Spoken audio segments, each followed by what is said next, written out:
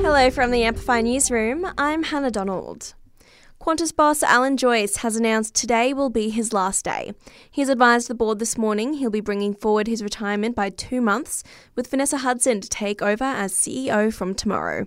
It comes as the airline has been making headlines over alleged cancelled ghost flights, flight credits and airfare prices.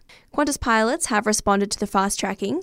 Marcus Hoffmeyer from Australian and International Pilots Association says it's a great chance for everyone at the airline to hit reset. Oh, look, I think so. I think it has become a bit of a distraction, and it's a very large task ahead of all of us. So the sooner we get to that rebuilding the trust and making the brand great again, the better. Moves to support renters in Canberra as the ACT government extends its rent relief fund. Offering grants for up to 4 weeks, capped at $2,500, the fund aims to prevent evictions, improve wellbeing and connect low-income earners with services to improve their financial situation. 4 new electric mowers will be joining the ACT's fleet as mowing season kicks off in time for spring. City Services Minister Chris Steele says it follows the successful trial of one last year. This is part of the ACT government's transition to net zero for government emissions by 2040.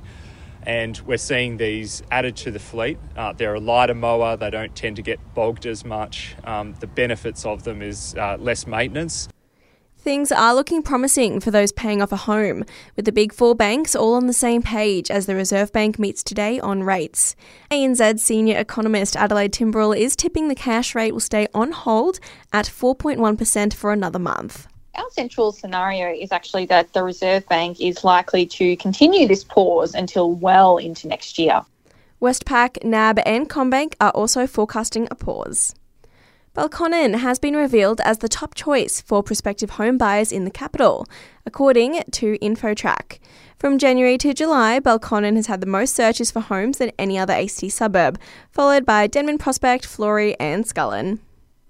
And the Rolling Stones have announced their first studio album in nearly 2 decades, Hackney Diamonds. The iconic band will live stream it in a YouTube event with Jimmy Fallon this week. And that's the latest in news. We'll have another update for you right here around lunchtime.